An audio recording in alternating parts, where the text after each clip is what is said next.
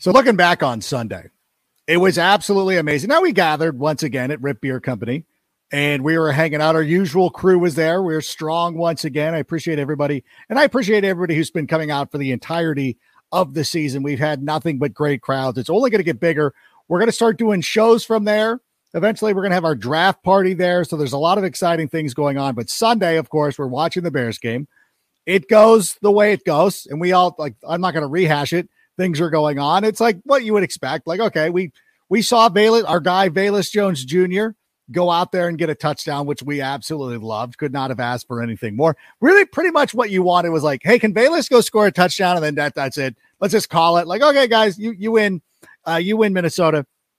I look at that, and then at some point we switched the main TV to the Houston Texans, and we were out there cheering like we had just won. Like we had won a game. We were cheering for the Texans, much like you would have cheered for the Chicago Bears. It was crazy. It was pandemonium. There were some folks who were walking up to Rip Beer Company, including my fam, who was walking up like, what happened? I'm like, the Bears just scored the number 1 overall pick in the draft. And then to cap that off, Sunday night. And I got to admit, I'm a little jealous of the Lions. The Lions had this season, I kind of hope the Bears had, where 9 wins, challenging for the playoffs, and ending the season of the Green Bay Packers. I'm not gonna lie to you. I'm a little bit jealous that Detroit had that opportunity to do that, but at the same time, Detroit deserves something nice. They had their moment in the sun. We're going to be on Hard Knocks next year. Everybody's going to fall in love with Matt Eberflus and this team, and it'll be fine. And you know what? I'm just ready to go. There's so much to talk about. So, Sammy, why don't we just go ahead and start the show? Turn up your volume. Because you're about to listen to The Sick Podcast with Adam Ray. Trying to cut it back. Justin Fields making magic happen. There goes Fields. Touchdown. The sickest Chicago Bears and fantasy football podcast. Brought to you by Underdog Fantasy. Sports entertainment like no other. It's gonna be sick. It's Tuesday night. You know what that means. It is time for Take It to the Rank. And in case you were wondering, Take It to the Rank is going to continue on through the offseason, perhaps the most important offseason in the entirety of the Chicago Bears franchise. It has been so long since this team has had a franchise quarterback, somebody to build around. And listen, it's never happened in the Super Bowl era. The Chicago Bears have the number 1 overall draft pick. And of course, here to break it down with us is our co-host for Take It to the Rank, Carmen Vitale. And she's everywhere these days. I don't even know where to start with like Fox Sports, CHGO. I don't know if you do Take It to the tape never. I don't know, but how are you, Carmen? I'm great. Thank you. I missed you. I missed you guys. I missed you. Of course, the circumstances last week, we felt it was in our best. Just as human beings, just to not go out there and talk about everything what happened. But great news with DeMar Hamlin, his progress, and we're excited to see him and how well he's doing. And we're excited to be here, though, to talk about the Chicago Bears and what is. I don't think I'm overstating it by saying this is the most important offseason probably ever. I mean, it would have to be. When is the last time a team, period, had this many resources at their disposal between draft picks, draft capital, and also cap space? I mean, these guys are by far and away have the most cap space in the league. And we listened to Ryan Poles today say that doesn't mean that they're going to go on a crazy spending spree. They're going to be sound and very well thought out in how they spend their money. But it affords them flexibility that I don't know the last time a team had this much flexibility, quite honestly. No, I mean, honestly, though, the team that kind of comes to mind is Jacksonville with what they were able to do last year. And it's funny because some idiot because I tweeted out my thing about, hey, look, the Bears have everything you just talked about, Justin Fields, cap space, draft capital. Like it's a perfect storm. And this idiot's just like, the teams don't go from the number 1 overall pick to the playoffs. And I'm like, it literally happened 4 minutes ago. 4 minutes ago, Jacksonville just won a football game that sent them to the playoffs. Like, I don't know. I like it. I like the position that we're in. I am not going to enjoy the 3 months of are the Bears trading away Justin Fields. And if I'm not mistaken, were you not just on a show where you were contemplating getting rid of Justin? Am I mistaken? It was. First of all, we very much acknowledge the fact that wasn't going to happen. But it was just a kind of a thought exercise. And honestly, you had Ryan Poles today who didn't commit to Justin Fields. And I think that I have a whole thing. I've been thinking about it all day, to be quite honest, like what his comments meant, what they didn't, what the things he didn't say. Okay. We actually have some of his comments queued up. If we can play the first soundbite, let's take a listen to that right now. Here's what Ryan Poles had to say about Justin Fields. Good conversations. I'm excited for the direction he's going. And as I mentioned before, he knows where he has to improve. I think you mentioned that the other day.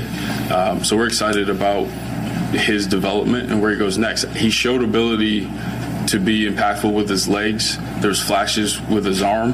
Now, if we can put that together, I think we have something really good. Because you have the first pick, there are people that sit there and go, a quarterback might be available there. You're saying Justin's your guy. Well, we're going to do the same as we've always done. We're going to evaluate the draft class. And I would say this, I'd have to be absolutely blown away to make that type of decision. All right. Is that what's been rattling you all day? As is so often with these things, you have to kind of look at these comments and see who stands to gain from, he didn't come right out and say, yeah, Justin's our guy. We're going to build around him. It's going to be better next year, yada, yada, yada. But there is really no incentive to do that at this point in the game, especially with how mum this staff already is. I mean, Matt Eberflus, when it comes to injuries, he might as well be a hockey coach because it's upper body, lower body. That's it. That's true. So there's no reason to do that. But you look at these comments, and the Bears still stand to gain from Ryan Poles not ruling out the possibility of being blown away by C.J. Stroud or Bryce Young. Like Jalen Hurts. I've been talking about a lot of Alabama and other quarterbacks. Anyway, so you look at these two guys, right? And you look at the draft order as it is, because that's set right now, right? So you look at the Bears at the top. They are seemingly not a quarterback needy team. You look at the Houston Texans, do need a quarterback. The Cardinals, maybe you need a quarterback, but you already paid Kyler Murray, and he's the most consistent thing about your franchise that you can't take a quarterback. And then you got the Colts, who will probably take a quarterback. So two of the top four teams, quarterback needy. And then you look at the guys that are available, Bryce Young, CJ Stroud. They're kind of in their own tier. And then you got like Will Levis on down, right? And you have to look at those guys. And if you think that Bryce Young is like your guy, and he is by far and away, there's a big gap between him and CJ Stroud still, and you love Bryce Young, then you've got no choice but to trade up with the Bears to get that number one pick and jump Houston. Fine. But let's say you were kind of swayed like I was in that semifinal game, and I think CJ Stroud made himself a lot of money, and that maybe those two are interchangeable. And now you're like, all right, well, whichever one Houston doesn't pick, we're fine with. So now all you have to do is jump the Colts, and that leaves you with the third overall pick with the Cardinals. And that, they're not going to take a quarterback. They're not going to take any convincing. They're more than happy to trade down. So then that's also a much cheaper pick to get than the first overall pick. I know it's only 2 picks difference, but there's a significant amount of difference in between those 2 picks. So now Arizona's going to reap the benefits of a trade down, and the Bears are going to be stuck, without it. But now, if you haven't ruled out that you might take a quarterback, which is what Ryan Poles didn't do, right. I have a sneaking suspicion that Ryan Poles is out here playing chess, and I appreciate it, because now you're introducing the possibility that those 2 quarterbacks go 1 and 2. And not only, if you want one of those guys, are you going to have to trade up ahead of Houston, but now you're going to have to convince the Bears that they don't want a quarterback, that they're not blown away by CJ Stroud or Bryce Young, which might come with some extra picks. It might come with some extra capital. It's going to drive the price up for the Bears moving out of that spot. So I think, I'm not trying to put words in Ryan Poles' mouth. I'm not trying to put thoughts in his head, but this is kind of the game you play all offseason is like, well, we might take a quarterback. And for all we know, he's behind the scenes telling Justin, hey, listen, no, you're our guy. But if you can stand 2 months of media speculation about if you are our guy, I promise to get you the biggest haul we possibly can, surround you with the most pieces we possibly can. And all it's going to cost you is a couple months of maybe turn your phone off while you're on the beach in Cabo. And Justin's a team player. He's going to take one for the team. So I don't know. I really appreciate it. It's like he's not going to show his hand, but I also think that he's planting the seeds to kind of get this rumor snowballing that maybe the Bears will take a quarterback, because that's only going to drive the price up. No, I agree. And I do believe that, for me, I still think that Bryce Young is ahead of CJ Stroud. And the good news is that you have two division rivals who are competing for that. So if the Colts end up convincing themselves, like, I need this guy, this is the player that I need, because, you also have to understand teams like the Raiders are going to be in the mix for the quarterback as well. And there's some other teams. Yeah, maybe the Seahawks. I know that everybody's just assuming. I think the Seahawks have played it pretty well too, where they were like, oh no, we're taking a defensive player. You've seen that in a lot of the mocks, and I'm like, what? Like, I know that Geno played very well, and he was the QB5 in fantasy, but you cannot tell me when you're going into the playoffs right now, and I know that Pete Carroll loves to stress the defense and everything like that. If they could go out there and get the opportunity to get a guy who's going to be on a rookie contract for 5 years, which is what they did with Russell Wilson, while they continue to build the defense, I think that they're also in the mix as well. So I think there's a lot of people who are still sort of in there. So it should hopefully be beneficial. The dream for me, I know you were talking about your thought exercises. Instead of like trying to trade Justin Fields, maybe you can do Wordle instead. Have that be your thought exercise. But the dream for me, I'll just put it out there, is that they trade down to 2, and then they have to trade. Then they trade to 4, so that they swap with Houston, and then Indianapolis gets worried that the Raiders are going to move up, and then they swap with Indianapolis, land in the top 4, trade down twice. I know it's never happened. I don't think it's happened that close where a team's remained in the top 5 after moving down a couple of picks. Even if you move down to 7 where the Raiders are, whatever it is, I'm happy to do it. I hope that there's multiple picks being done. And I agreed with a lot of, or all of what Ryan Poles was saying. I do like that they acknowledge, obviously he can run the football.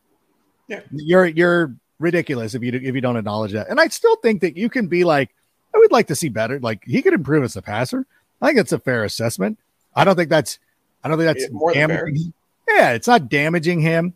Yeah. I thought that a lot of his footwork, his field vision and all that stuff impressed me towards the end of the season. And I know last week when we did the podcast, I said that he had nothing left to prove. And a lot of people took that as me saying that he was an all-pro, but I meant like in the terms of this season, he had nothing. Like, there was not like, I need to see one more game out of him. Like, you either thought he was a good quarterback or you don't. Like, you think you know what I'm saying? Like, he doesn't, that one game wasn't going to matter to him. So I felt that everything that Ryan Poles said was fair. I think it's fine. Yeah. Let people think you're crazy. They don't know. Like, make Mark Davis think you're crazy and send us Devontae Adams. Who knows what he is? He also had some other things to add about Justin Fields. Sammy, if we could play that clip as well. And let's dive into this one. Passer, just for things to slow down mentally and then be able to react and anticipate quicker. Obviously, with that, we also have to continue to build around him so that he can do that consistently as well. What did you learn about him, just watching him kind of develop as that leader of this offense? Yeah, resilient. A guy that has ownership, he has growth mindset. The amount of time that he put in with the coaches to continue to get better, the guy is hungry to be successful. Yeah, it feels to me like when you talk about it, we can say, oh, we want to see some improvements as a passer. I think mentally, that is the strongest Bears quarterback that I've seen maybe since McMahon and I was a little kid. But I think mentally I love his makeup and I love his mindset. And I think that he's got that it factor. Yeah, he's got the intangibles that you need out of a quarterback, out of a leader, out of a guy that needs to be at the forefront of keeping this locker room, especially through adversity through this season. That's another thing that Ryan Poles said, and he attributed a lot of that to Matt Eberflus, keeping the locker room together and making sure guys aren't turning on each other, even though they're losing games.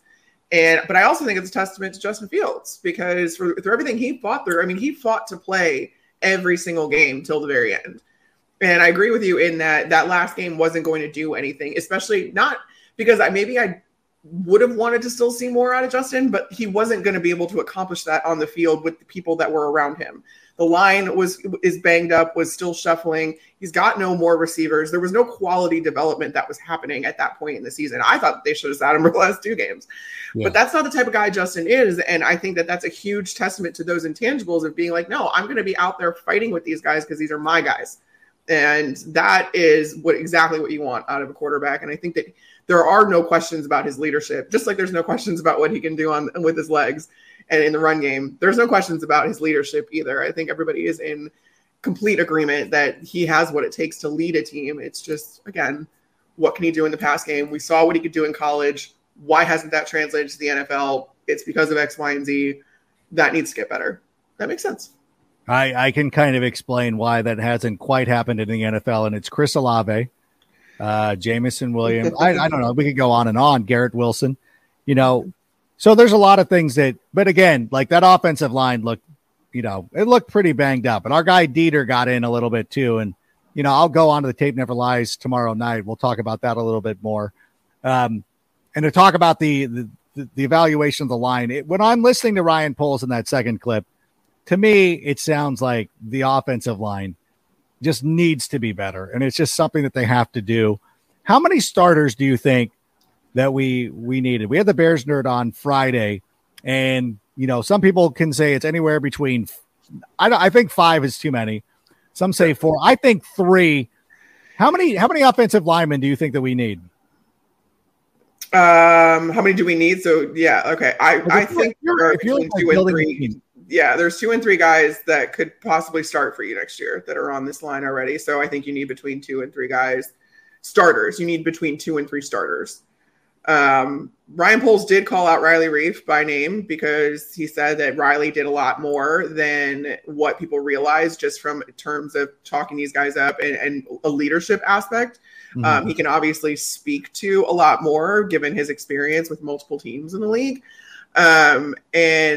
But I don't think that, I think in the same breath, Ryan Poles talked about guys, being depth. And even if they're depth, it means that they have all this experience already in game, and then they can add ahead of them. And that's kind of what I'm looking for out of this draft. That's what I've been saying, in that the Bears can add from the top down now with all of the capital they have across all platforms. You're going to have depth inherently if you hang on to some of these guys, and guys that have been quality depth, that have been in game action because of what this season was. And that's really, really good, because then you can add these starters, but then if these starters go down, then you have guys that have game experience behind them. And that's not what every team gets. I mean, there's not a lot of teams even in the division that have that. So the foundation is being laid. That was the overarching, message of Ryan Poles' whole spiel today. And I trust him implicitly when it comes to evaluating offensive line talent. And if we traded down, the Bears traded down. Oh, it's gold habits die hard, guys. I promise I was a Bears fan growing up. If they traded down and got Peter Skoronski, I would be a very happy camper. I don't know if you can tell, I've got my Northwestern ornament up there next to a Bears football. So y'all can stop talking to me about not having anything Bears in my background. No. Who says that?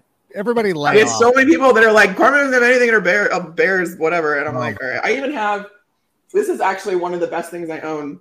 It was my dad's from the 80s. It's a Walter Payton Scotch glass, and it has Walter Payton's league records listed on it. Oh my God. That's amazing. It's so cool. It's so old. It's old, but it's amazing. And it's the best thing I own. So that's what on my little bar cart now. We love stuff like that. As we get deeper into the offseason, we'll start doing what's in your background. Cause I know I get questions all the time. Like, who are these bobbleheads? What's this? What's this hat?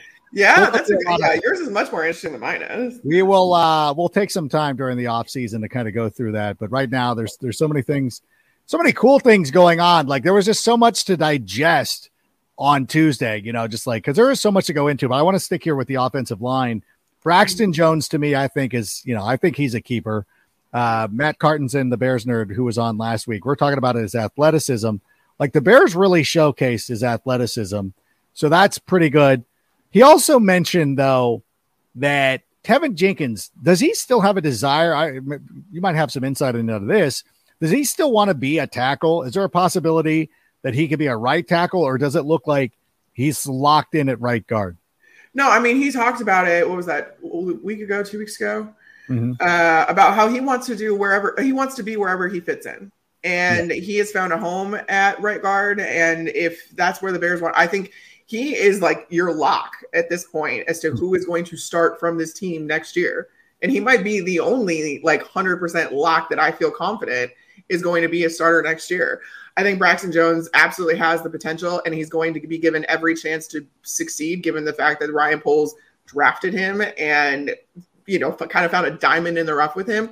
Ryan Poles did say that he wants him to work on his body a lot in the offseason. He will have a full offseason to do so. That's something that Braxton expressed to me very early in the season, was that he's like, it was that Washington game where he was getting bull rushed by Montez Sweat. Yeah.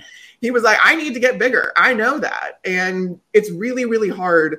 I don't know if people understand how hard it is to put on weight in season because of how many calories you are expending all of the time between practices, between games, all that other stuff. You lose weight during the season. Most players do, especially the big guys. It takes a lot to keep them at the weight that they're at because very few people are inherently that big. So the off season will be a chance for him to kind of bulk up and, work on his body. Like Ryan Poles said, I hope that doesn't come at the expense of any of his athleticism, like you were saying, because he does, and you need that out of your left tackle. But if he can put it all together, I mean, that will be one of the biggest hits that Ryan Poles had. I mean, to get a bona fide starting left tackle out of Southern Utah in the 5th round. Yeah. That's I mean, that's a testament to his evaluation. I mean, you're going to be athletic. I mean, he's still going to have that athleticism. You don't want to get too, like you said, like, I don't think that there's a danger. I think that the way that the weight training has gone over the last 20, 30 years, that these guys can put on weight. He can show up looking like Dave Bautista and then still go out there and dominate. So, and by the way, I know that he was dominant. I know he was pushed around by Montez Sweat. A lot of guys do. Like, a lot of guys have gone through these growing pains. And I made the mistake because I'm an idiot. I was like, hey, because like, I just see these comments on Twitter and I can't help myself. And people are like, well, there's nothing like, like who's ever gone from getting bullied as a rookie to dominating in the NFL? And I'm like, well, Larry Allen did it. And he's like, well, and then I'm like, if you're going to be the person who's like, outside of all the times that it's happened, when has it ever happened? Then you can't have a thing. And I'm not saying that Braxton Jones is going to be Larry Allen, but if he can be a quality offensive lineman, then I think that's good. Like that, when your 5th round draft pick is starting, I don't think he missed the game. Just get stronger. That's it. Just go out there, hit the free weights, do some yoga. Like, you'll be fine. And they deserve a lot of credit with what they were able to do in the run game. I mean, they didn't grade out this line as a whole did not grade out bad as for run blocking. There it is. Run blocking grades. When the pass protection came in, that is when kind of things broke down. They weren't obviously able to hold a pocket. A lot of that, though, has to do with continuity and knowing, where you have maybe a little bit of weakness and how you account for guys that you're playing next to and stuff like that. If you don't have any continuity with the guys you're playing next to, you don't know how to adjust. And that comes into play very heavily in pass protection. And so that was their downfall. That's where they need to get better. Obviously, these guys know that, and that will come with getting stronger. That will come with more continuity. But I do think that they need 2 or 3 players. Yeah, well, and it's one of those things, too, because, and I don't want to say that Lucas Patrick would have saved the season. Yeah. But everybody likes to take, say what they're going to say about Sam Mustipher, which is fine. Say, compared to other NFL players, he might not be on par with them. But to say, like, he was the best, it wasn't like Ryan Poles went into the season with the idea that Sam Mustipher was going to be the starting center. Right. Sam Mustipher was supposed to be a depth piece to provide, hey, in case somebody gets dinged up, he's got to step in. He wasn't supposed to start 17 games. No. And I really do believe that if Lucas Patrick, and I'm not saying that he's Alex Mack or somebody like that, but if he was there the whole season, and you talk about the continuity, the offensive line would have looked a little bit different. It would have played out a little bit better. When guys got dinged up, it's fine. If Sam has to play, if Mustipher has to play a little bit, that's fine. We just never went into this year in August thinking, well, Mustipher is, I know that Lucas Patrick got hurt in August, but I'm saying July. They never said that they never counted on him to be the starter, and he was forced into that position. So, and again, when people come in and they talk poorly about him and they want to, like, understand you're talking about the backup. He was the backup. He was not when people talk about Ryan Poles not being able to evaluate offensive talent and pointing to Sam Mussafer, it's like he was put into that position because of injuries. And if all things have been, and I know health is not guaranteed for any team, but at the same time, like you didn't get you barely got maybe a game out of Lucas Patrick because he was never fully healthy and you only got, and he never got to play center. I think you think you got 20 snaps out of him at center. Yeah. Yeah. No. And that was the thing too. I think that you need an anchor in the middle at center, and whether that's Lucas Patrick, whether that's somebody else, you need a guy that is going to hold down that line, that is also going to get a really good rapport with Justin Fields, because the center quarterback relationship is so crucial to a developing young quarterback. That's why I've talked a little bit about wanting maybe a veteran center that came in that has experience, that can make those checks and show Justin what he's talking about and what he sees rather, and maybe kind of take some of that stuff off Justin's plate so that he can focus on other things. That's very crucial when you have a veteran quarterback, you have the luxury of kind of developing a center that doesn't need to take on all this responsibility. But when you have a young quarterback, I feel like to anchor a line, again, a young line as it is, I would get a veteran in there. And the thing is, you can pay.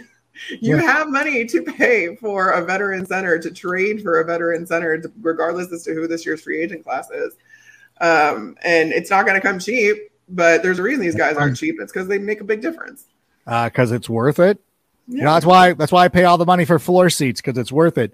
I will say this. That's exactly what Ryan Poles did last year, though. Like, if you want to look at, because I've seen everybody's mock drafts, and there's a lot of good center prospects coming in through the draft. It's like, don't draft a center. Do it. And Ryan Poles has already shown last year how much he values the position by going out and making Lucas Patrick one of his first signings.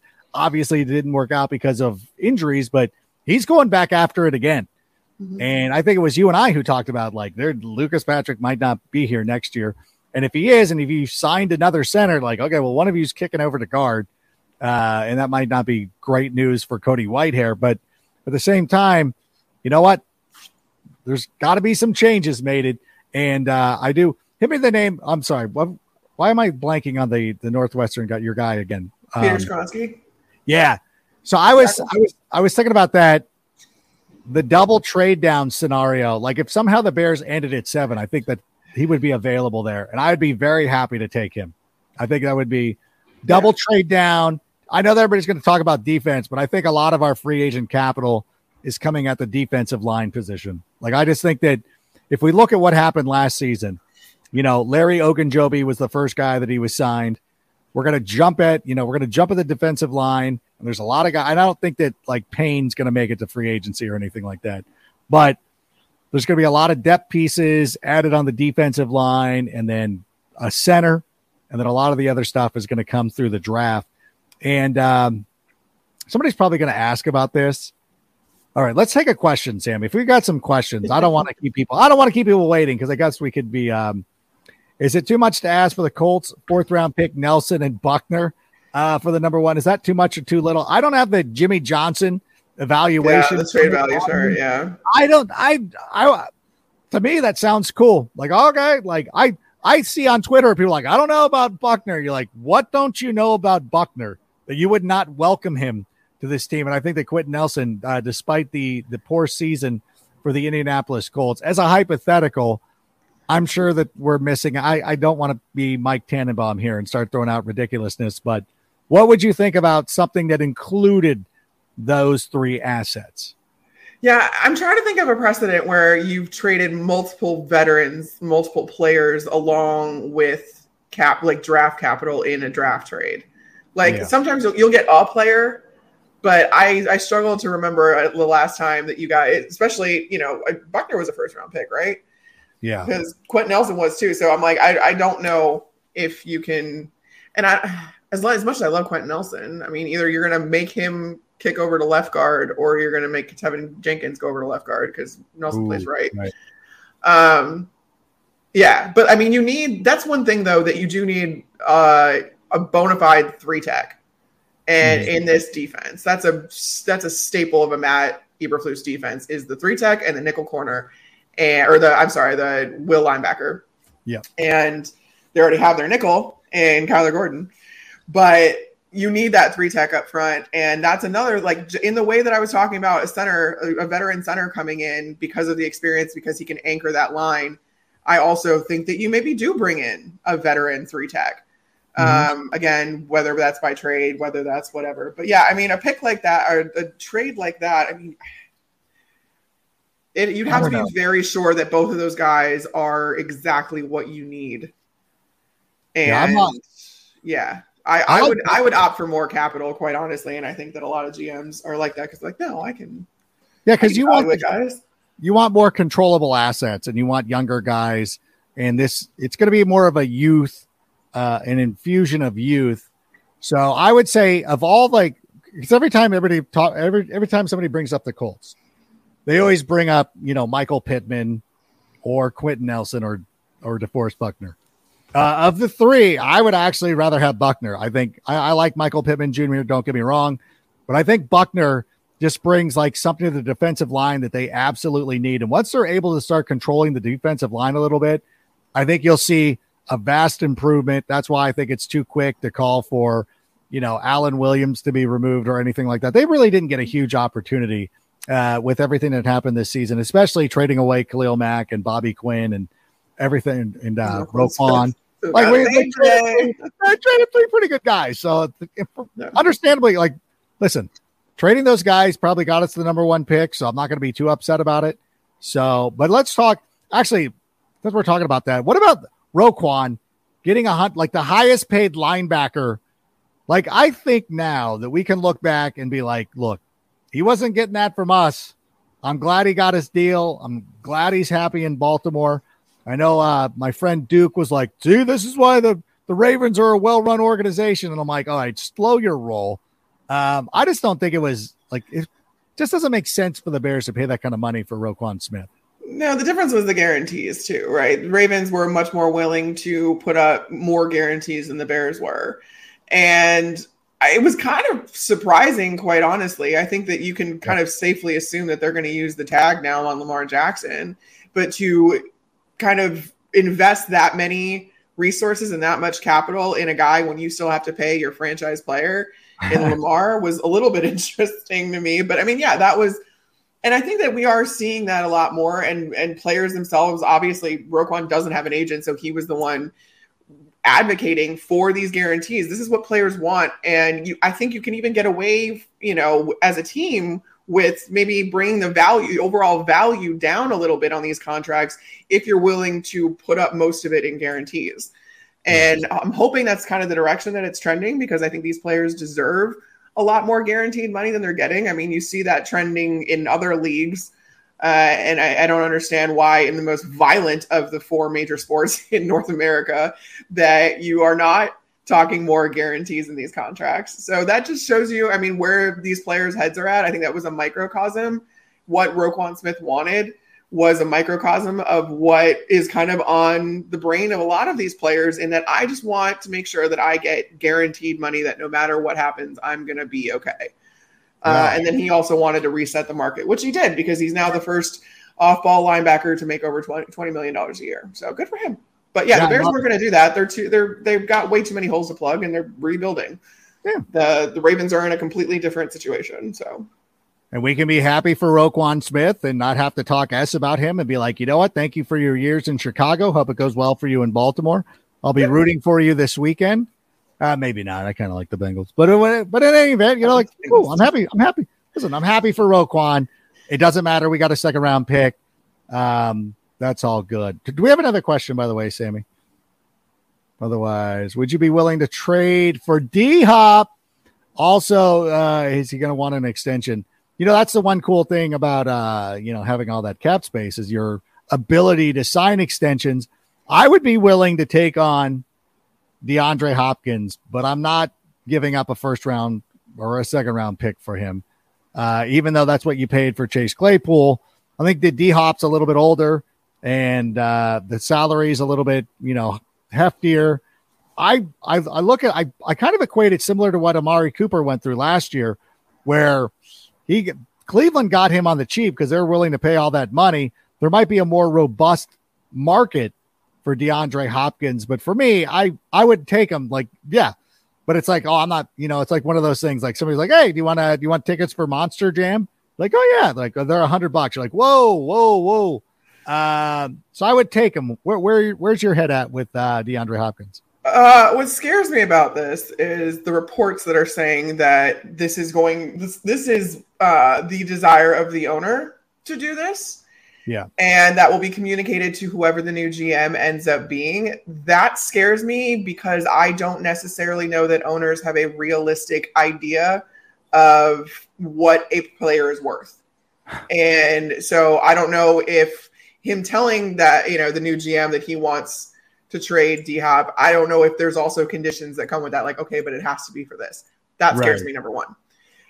If you could, I would trade a second round pick for D-Hop, because if you look at the player that Kyler Murray was before, like while D-Hop was on suspension, which hopefully there's no more PED mix-ups. Yeah. Kyler Murray was a completely different player with D-Hop on the field. Completely. And DeAndre Hopkins, he may be 31 years old, but he is, last I checked, plenty of these guys play into their mid-30s, and he's one of those guys that makes these very sticky-handed, one-handed catches. He can contort his body. He's got incredible body control, and he can make these catches that aren't perfect, from passes that maybe aren't perfect. They're not perfectly placed, but he can adjust himself, given his experience, given his talent, given his athleticism, to make those catches. And, oh, hey, maybe in a developing young quarterback who's still coming into his own as an NFL passer, maybe all of his balls aren't going to be right on the money. Maybe he's not going to be throwing dots and dimes all over the place every single time.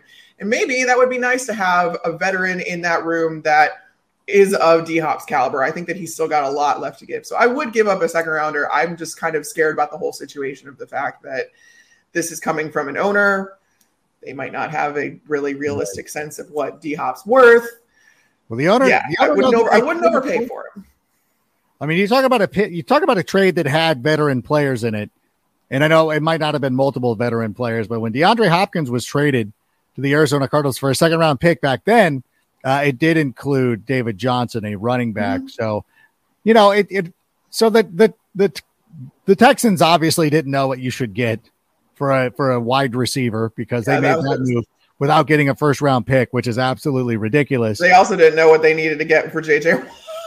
Oh my God. Yeah, that too. I don't know how Nick Caserio still has a job. I'm gonna be quite honest. Why are you still there? Like, why? How is this possible? Oh, you fired two coaches after 1 year. He has. I'm not gonna speculate. I'm just surprised. Yeah, I'm surprised. I shouldn't. I'll say he should be fired. And there's a lot of things going on. I was on Sportsnet in Canada on Monday night, Tuesday morning, and they were talking about like rank the jobs, because we do a thing called rank them. Like, what are the five job openings right now for head coaches? What's the best? What's the worst? I said the worst one's Houston, because despite the fact that they have the number 2 overall pick, could possibly get the number 1 pick, at worst you have 2 and 12. They still have so many institutional questions that, to me, it's not worth it. Like, it just wouldn't be worth it. How often have they been picking in the top 5? They've been picking in the top 5 for the last however many years, and nothing's changed, because it's institutional. There's way too many issues that are going on. And you know what? Like, listen, like Jacksonville has had some top picks recently, but at the same time, they still had a run to the AFC title game not too long ago. They've shown, and I think that the Khan family has shown, through Fulham and AEW, that they know how to run organizations, and I think that they're on the right track now. So I don't think that's going to be an issue. I hope the Bears are going to be very similar. If Houston sticks with the status quo, we'll see you next year. Like, for everybody who makes fun of the Bears, oh, you'll be 4-13. I'm like, we're not. No, that's not happening. And I had even said this in my little diatribe about what the Bears have. And I said, look, they're 1-7 in 1-score games this season. And somebody was like, I don't think that's as good as you think it is. I'm like, with a roster this bad, that we were in so many 1-score games, and there were some non-1-score games that should have been considered 1-score games. And I think of I think one of the Minnesota games, one of the Packer games, where I'm like, all you got to do is look what the Vikings did this year. They flipped the script on those 1-score games. Now, I'm not saying they're going to go 11-0. It's not like we're going to go 10-0 in 1-score games next season, But you flip the script a little bit. And again, I think that what Jacksonville did this year, what the Lions did this year, it's a blueprint. And the Eagles the year before, like we're a couple of years off of the Eagles, but like this is the progressions that we're trying to be making. And so I guess I would. I'm considering that we're hopefully going to get a boatload of picks moving down multiple times. Surrendering a second round pick is not going to be that big a deal. And speaking of second round picks that we have surrendered for a wide receiver, I think it now is the point to, and we won't play the clip just yet. But I'm going to talk about Chase Claypool for a moment. And I swear to great Caesar's ghost himself, if I see one more person go out there and be like, well, the Bears basically traded a first. No. You know what they did? They traded a second round pick for Chase Claypool. It's not essentially a first round pick, because what that would mean is that when the Steelers pick, they're picking that on Thursday night, and that player is getting a 5-year contract, which is not the case. That player, that 32nd pick, is going to be Friday night. It'll lead off the contest. We'll have to sit there and wear it and be like, yeah, we'll sit there and watch the 4 highlights from Chase Claypool, and okay, the Steelers are the greatest organization in the world, whatever. But at the same time, it's a second round pick. And to me, I look at, because, we weren't bringing back Roquan Smith anyways. What we basically did was trade down in the draft. We got the Ravens pick. We gave up our pick. We were going to lose Roquan anyways, and we got Chase Claypool, which to me ends up being all right. And that's something that was asked of Ryan Poles today. And let's hear what he had to say on the Chase Claypool situation. That's a good point. I think that's the difference between like trades in baseball and basketball. It's like plug and play. There's an entire offseason and half of a season of installs and all the things that you need to do collectively to play and execute offensive play. On top of that, it was a little bit choppy with Justin getting dinged up. He got dinged up. So it was a little bit choppy of a start. I told Chase, and we had a really good conversation, I'm not blinking at that one at all. I think he's going to help us moving forward, and I'm excited about it. Carmen, where do you stand on the Chase Claypool trade a few months later? Yeah, I don't really know what the expectations were of a lot of these people that are like, that was a terrible trade. I'm like, we don't know what that trade even was yet. Because at the point that Chase Claypool came into the season, again, you're still trying to figure out, like, the Bears had the least amount of passing yards because they had the least amount of passing attempts in the league. Like, there's not a lot of targets to go around, and he's coming into a brand new system where, and Ryan Poles said it, it's not plug and play in the NFL. You don't know these guys. You don't know the system. It's drastically different from what you were operating in Pittsburgh. So we don't know what this trade has turned into yet. And I love the fact that he's talking about Justin and I are going to work together in the offseason with the rest of the receivers. We're going to put in all the, we're going to have the benefit of a full offseason program, and we'll come in next year, second year in the system, ready to go with him being more familiar. I mean, that's not even the amount of time that Chase Claypool was there, especially given that he was hurt, Justin was hurt. That's not enough time to even learn the terminology in the playbook. You need more time. So we can't rush to judgment on Chase. I don't think he's a number one receiver. I will fully say that and endorse that. I don't see him as the number one guy. I still think that the Bears need a bona fide number one guy, which is why D-Hop is a little bit intriguing. But as the second or third receiver with Darnell Mooney back healthy next year, I like Chase Claypool, and I think that, like you said, it was really just trading down in the second round to get him. I think that I think that was worth it at this point. But again, I think it's an incomplete grade at this. You don't know what that's going to become, and from what we saw of him this season, I don't think that's a fair representation of what kind of player he can be. Absolutely agree, and it struck me today watching our friend Kay Adams on the Up and Adams show on FanDuel TV. She was talking about everybody who had an opinion on the amount of money that the Jacksonville Jaguars threw at Christian Kirk, which I kind of took that personal because I'm like, yeah, I was one of those guys. I really was. I'll be perfectly honest with you. I was like, you think about it. You think of all the receivers who were moving around last year. Christian Kirk did not strike you as one when you think about Devontae Adams and some of the other players who have moved just over the past couple of years. Like, that wasn't the game changer, but he was making all this money that forced all these other deals. So I was going to say, he reset the market. And then a really good point she made was that he's now the 18th highest paid receiver. So, like, he may have reset the market, but there are now 17 other receivers that have benefited from that. So, like, in the end of the day, Jacksonville kind of got him on the cheap, especially 100%. For what he did this season. Yeah. And so when she was saying that, I thought to myself, so she told everybody who was still upset about that to shut up.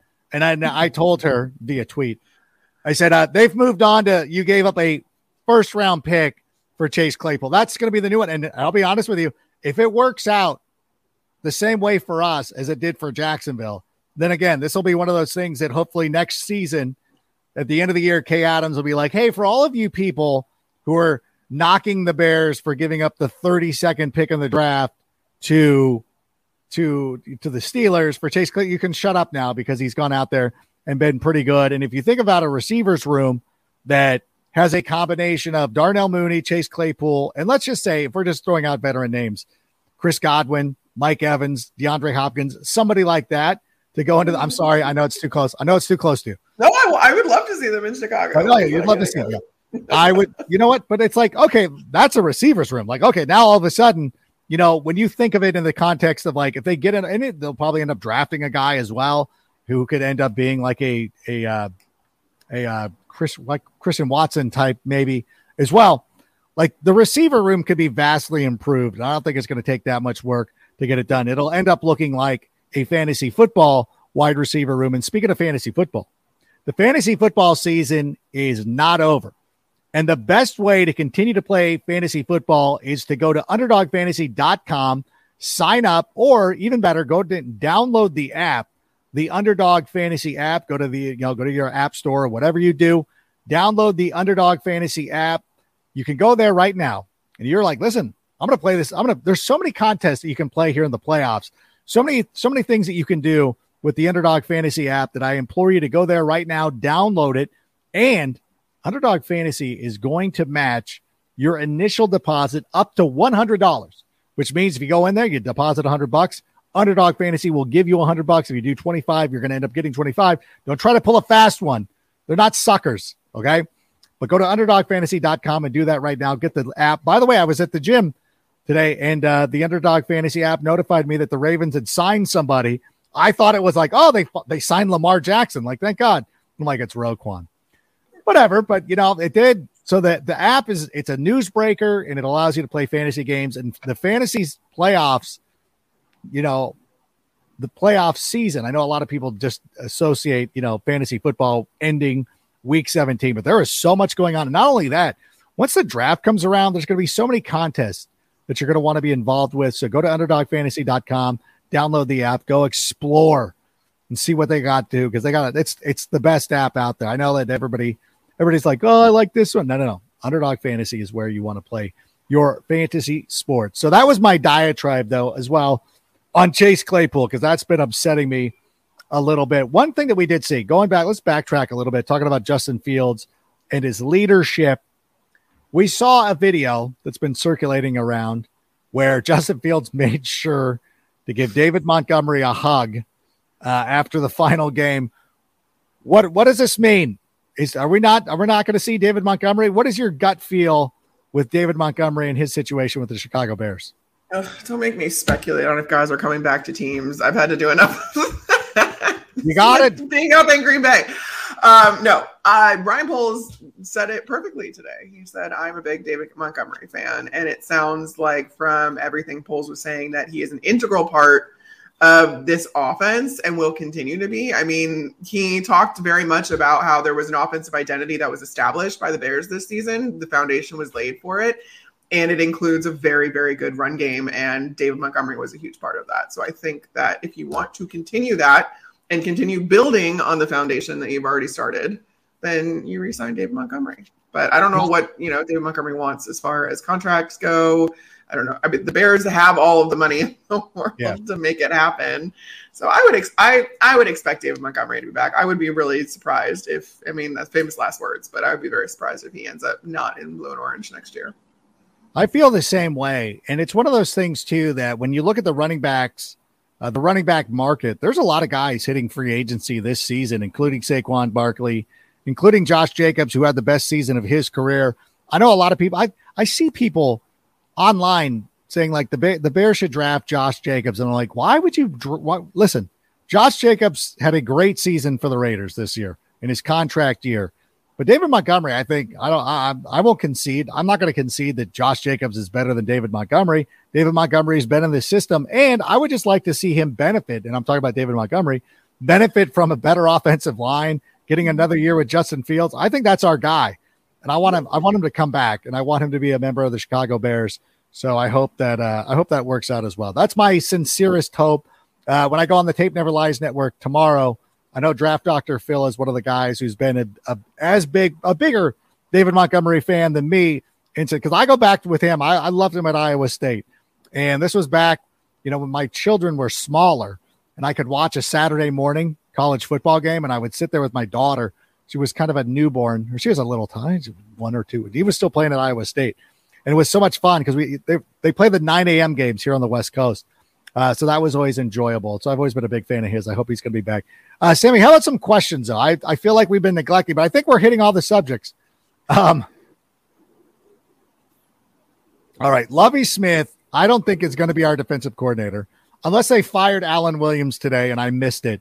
I'm still in on Alan Williams. I know that Ryan Poles or Matt Eberflus was also very so Eberflus-esque to be like, we'll see. We'll evaluate. Okay, we got it. You'll evaluate it. Upper body injuries, whatever. Whatever you got to do, Matt. It's fine.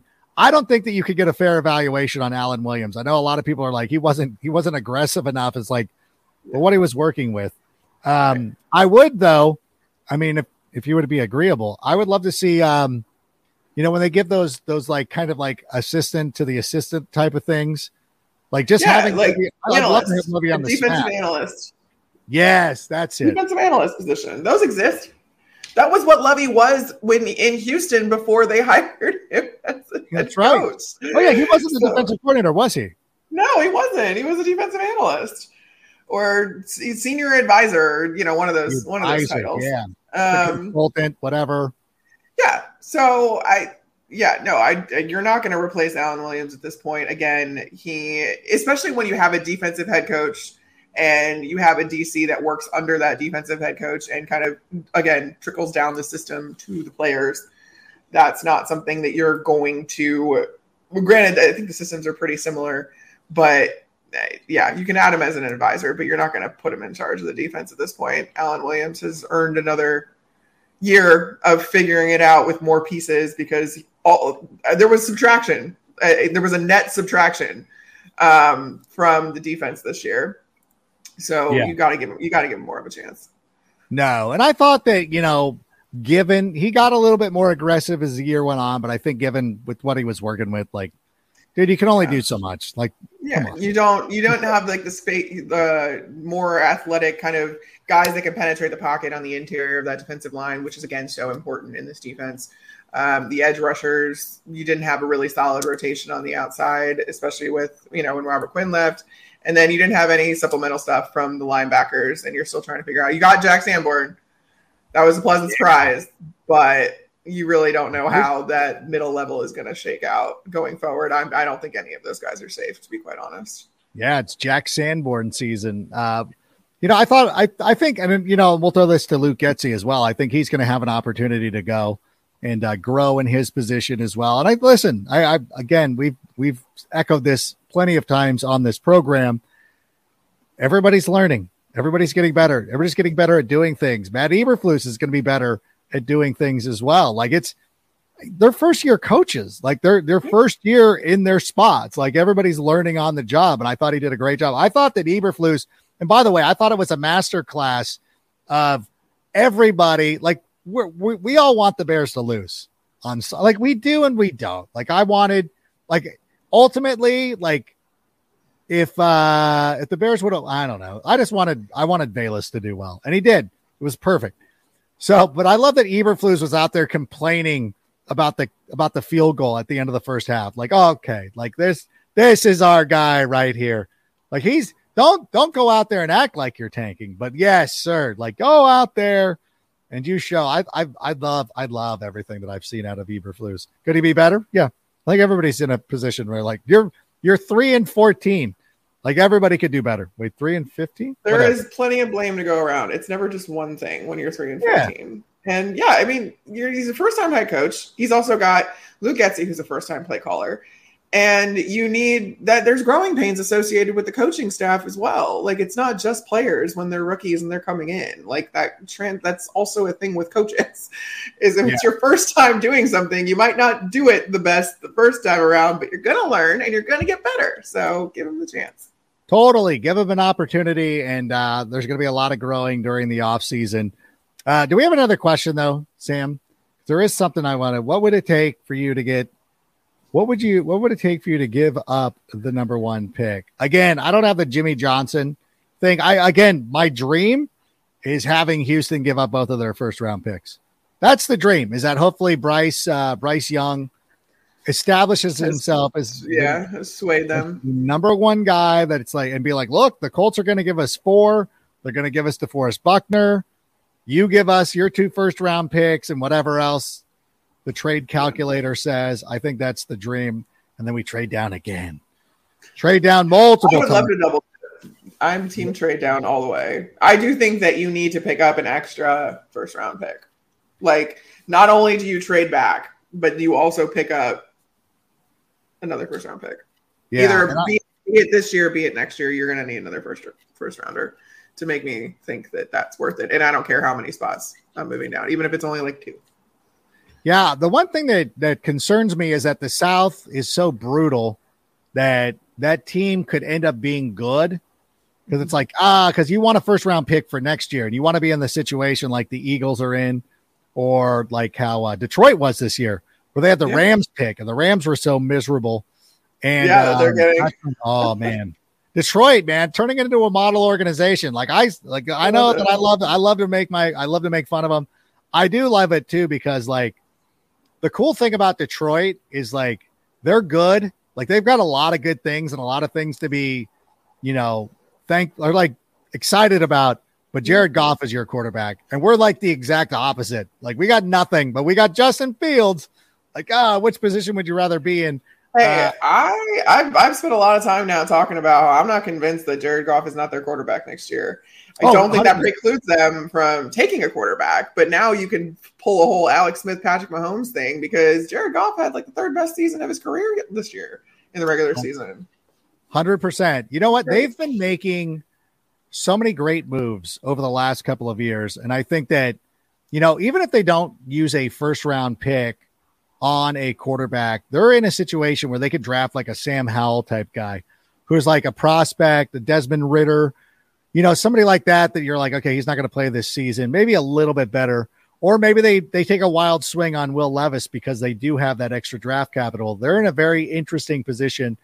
And it's funny when people look back at the teams that passed on Justin Fields. I went back and looked at my article from that draft, and I suggested that the Lions take Justin Fields for that coming into that draft. I'm like, if I was the Lions, I would actually take Justin Fields. I don't know why they're not considering this. And of course they went with Sewell, who's turned out to be a really good player. Like he's been a solid, good NFL player. Baldy did a nice thing. Yeah. You know what? Yeah. Like he's a good player. Like he is like, that wasn't and I saw somebody who was doing the hindsight of like, this is what the team's passed on. And I thought that person could have been like, Detroit's still like all things being considered. Like, would you rather have Justin Fields and Penny Sewell right now? Like, I don't know. But they were very effusive in the praise and saying like, you know what? Goff's playing well enough for them. He's gotten to a Super Bowl before. So why not continue to roll with Jared Goff until it's like if you drive a Honda Accord, like, it's not the flashiest car, but like, okay, it's not going to break down on the road to go into Vegas. So let's just keep going. I used to drive a Honda Accord, and I used to drive it. Of course you did. No, and also, like, I mean, there's something to be said too about the situation that Goff is in Detroit. I mean, we're watching now in real time what the league thinks of Ben Johnson, the offensive coordinator in Detroit. He's got, I think, 3 head coaching interviews. So that's 3 of the 5 open positions are now interested. Aaron Glenn has even gotten called. Dan Campbell's staff is really getting noticed, and I think that it's warranted given what the Lions were able to do, and especially what they were able to do in Lambeau on Sunday. I can't say enough about what it takes and the buy-in you have to have from your players to not have anything to play for and then just be like, yeah, but I want to punch them in the mouth anyway. If we're not going to the playoffs, they're not going either. Yeah, but what if that person that's but it's also Aaron Rodgers. And he's such a smug a-hole.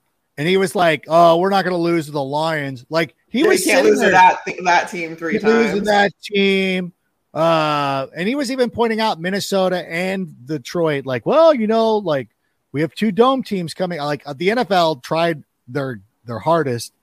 I think it's Mike North, not that Mike North, but a different Mike North who puts together the schedule. Oh, it's noticeable that you had 2 dome teams ending the season at Lambeau. Like, of course they did. Like, that doesn't mean anything anymore. You look at the Packers, they have lost on that field. Yeah.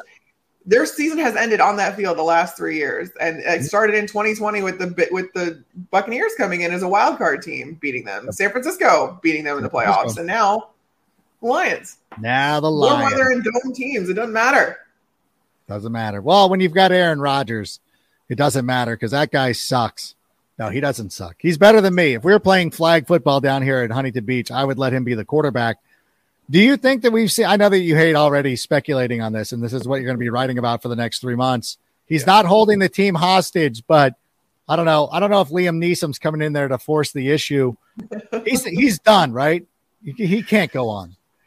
Yeah, I honestly – I don't know. I think he's done – with the Packers. I don't know if he's done overall. I don't know. I mean, like, he said so many conflicting things and so many, like he talked about Christian Watson, like in the height of Christian Watson, scoring 8 touchdowns in 7 games, whatever it was. He talked about how Christian Watson is like the type of player you come back for. Mm-hmm. And then he turns around at the end of everything and is like, well, and like he talks about how young the team is, and it almost feels like he kind of looks at it like the team is passing him by.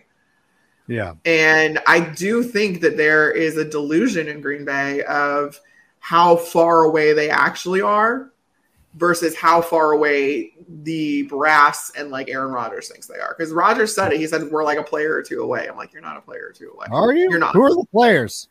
Right. Like they're Tom Brady away from the Super Bowl. Right. Like that's just not the case at this point. Like you've got a lot of good production out of your young receivers at the end of the day. And you add to that room. You have to add to that room because then you've got guys like Randall Cobb that are, I don't know if they're going to keep playing. Like I asked Matt Eberflus about it, or not Matt Eberflus, Matt LaFleur after the game about the state of the wide receiver room now, looking back on it, and is that enough going forward? And I mean, he still brought up names like Samori Toure and all that other stuff, and I'm like, yeah, good luck with that. Are we really putting the, yeah. And like George, you got the wrong game. You need help on the offensive line. I mean, as good as David Bakhtiari is, like, he's not reliable anymore, and it breaks my heart because I love watching him play. Yeah, but he's the best ability is availability, and he doesn't have that. He doesn't have it, and it's I look and at like that. Yosh Nijman. I mean, Aiden Hutchinson had his way with Yosh Nijman last night, so much so that Yosh Nijman got Sunday night and got benched. So they brought in Zach Tom at right tackle because he has tackle flexibility. And they brought him in, and he fared marginally better, but not much. So, like, there's a lot of places that I feel like you still need. And then, like, I don't know what's going on with the defense. You got aging safeties. But in the front 7, you've got multiple first-round picks that just can't put it together. Hopefully with Sean Gary getting back, but I'm getting off on a tangent about Green Bay. I don't know. It's fine. No, it's fine because we're making fun of Green Bay because they're terrible. And I don't think they're terrible, but I don't think they're a couple players away. They're not like, well, and honestly, like If Kawhi Walker plays next season, I'll be shocked.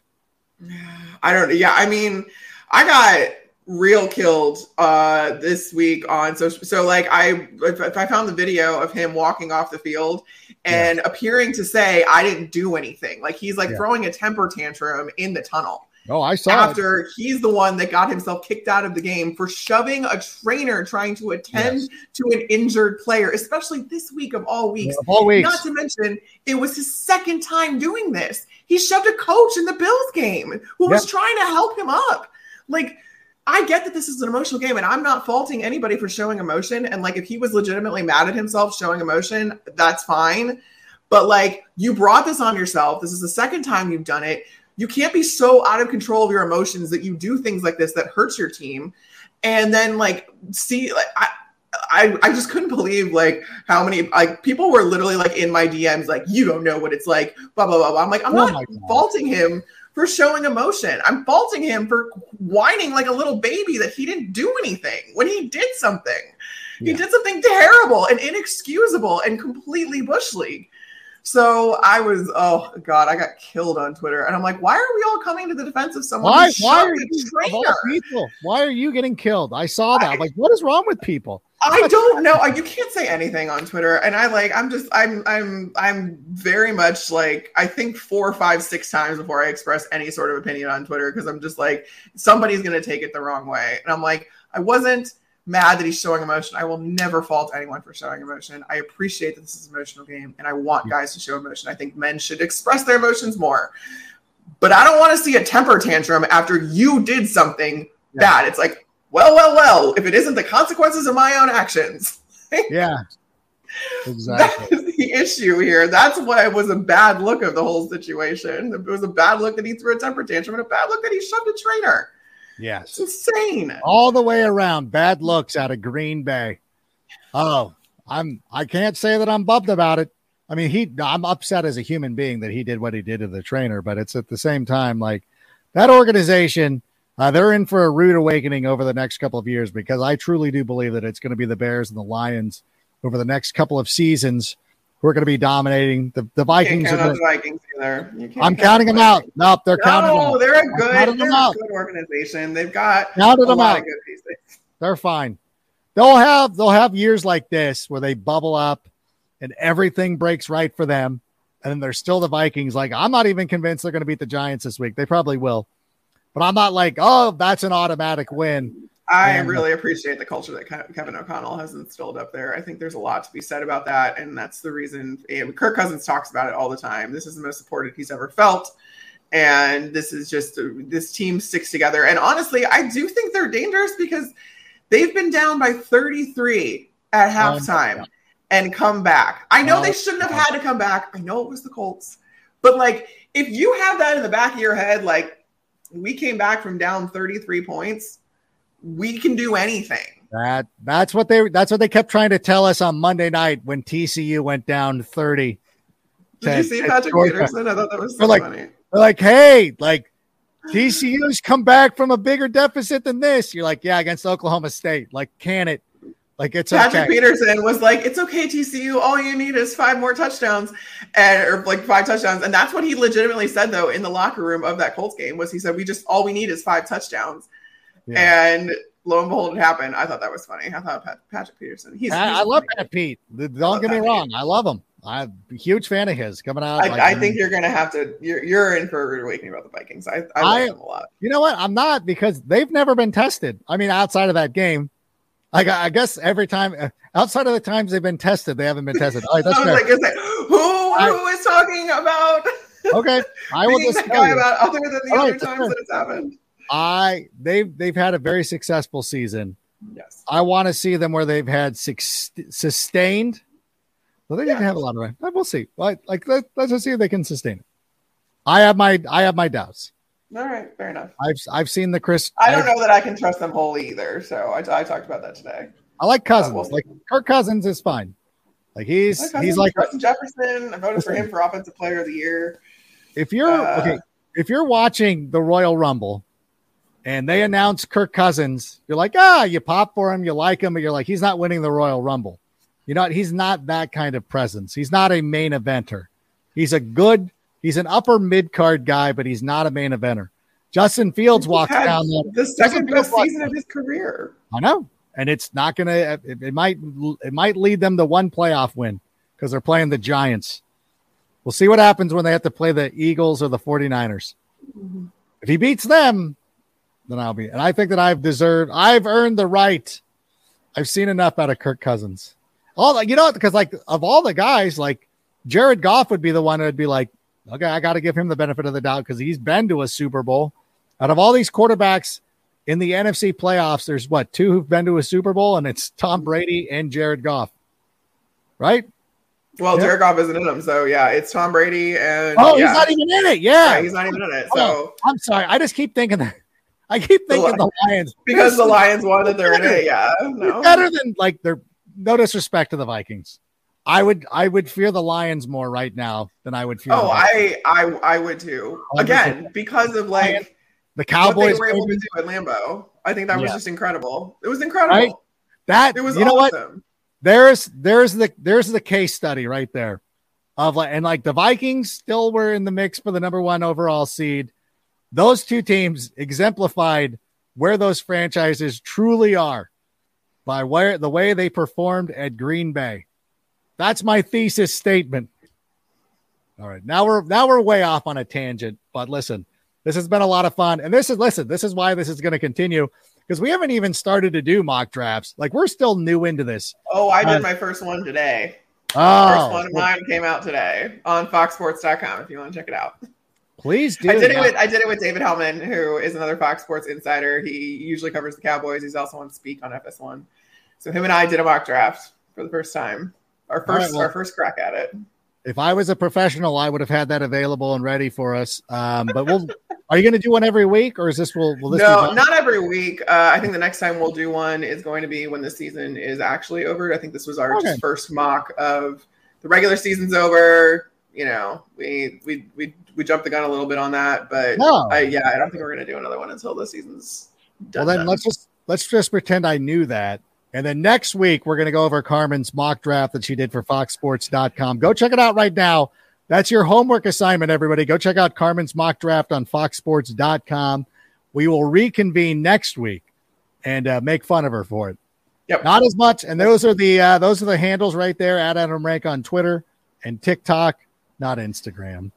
I'm at Adam Rank NFL on Instagram and Carmi V all over the place. Instagram. Are you on TikTok?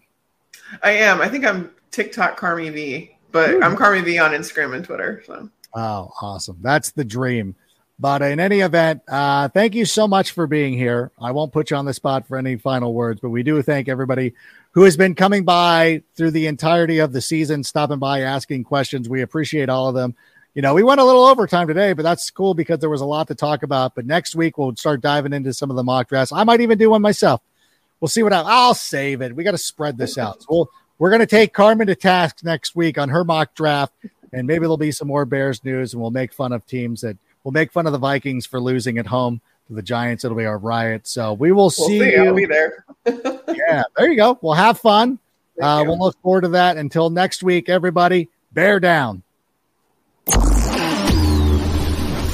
And that's a wrap. Hope you don't miss us too much until next time. Follow the Sick Podcast with Adam Rank on YouTube, Instagram, Facebook, Google Play, and Apple Podcasts. Brought to you by Underdog Fantasy.